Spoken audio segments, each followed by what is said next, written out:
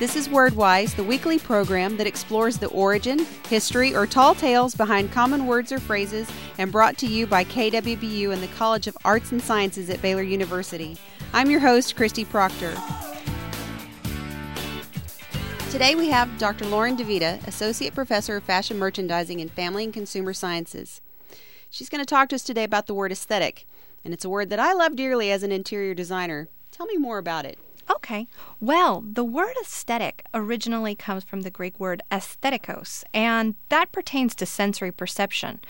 The author Marjorie Bevlin writes that for a long time we expected art just to be beautiful, but today aesthetics, we broaden its definition to include a whole range of human reactions. This can include delight or rapture or even shock or revulsion. And we can see this frequently in modern art or in the apparel world and postmodern fashion from designers like Jean-Paul Gaultier that create garments on a runway that bear no resemblance to those that we'd wear in real life.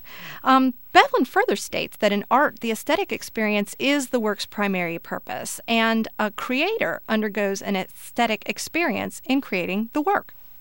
It's all about feeling, too, isn't it? Very much so. And it's not just about the creator. We, as perceivers, further define aesthetics.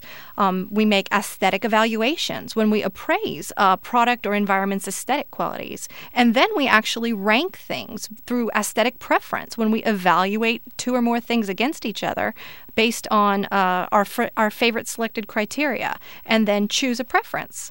I think one of the things I really like is the idea of creating aesthetic identity. And what that is when we as people create a representation of who we are by those objects that we choose to surround ourselves with, creating a persona for everyone to see.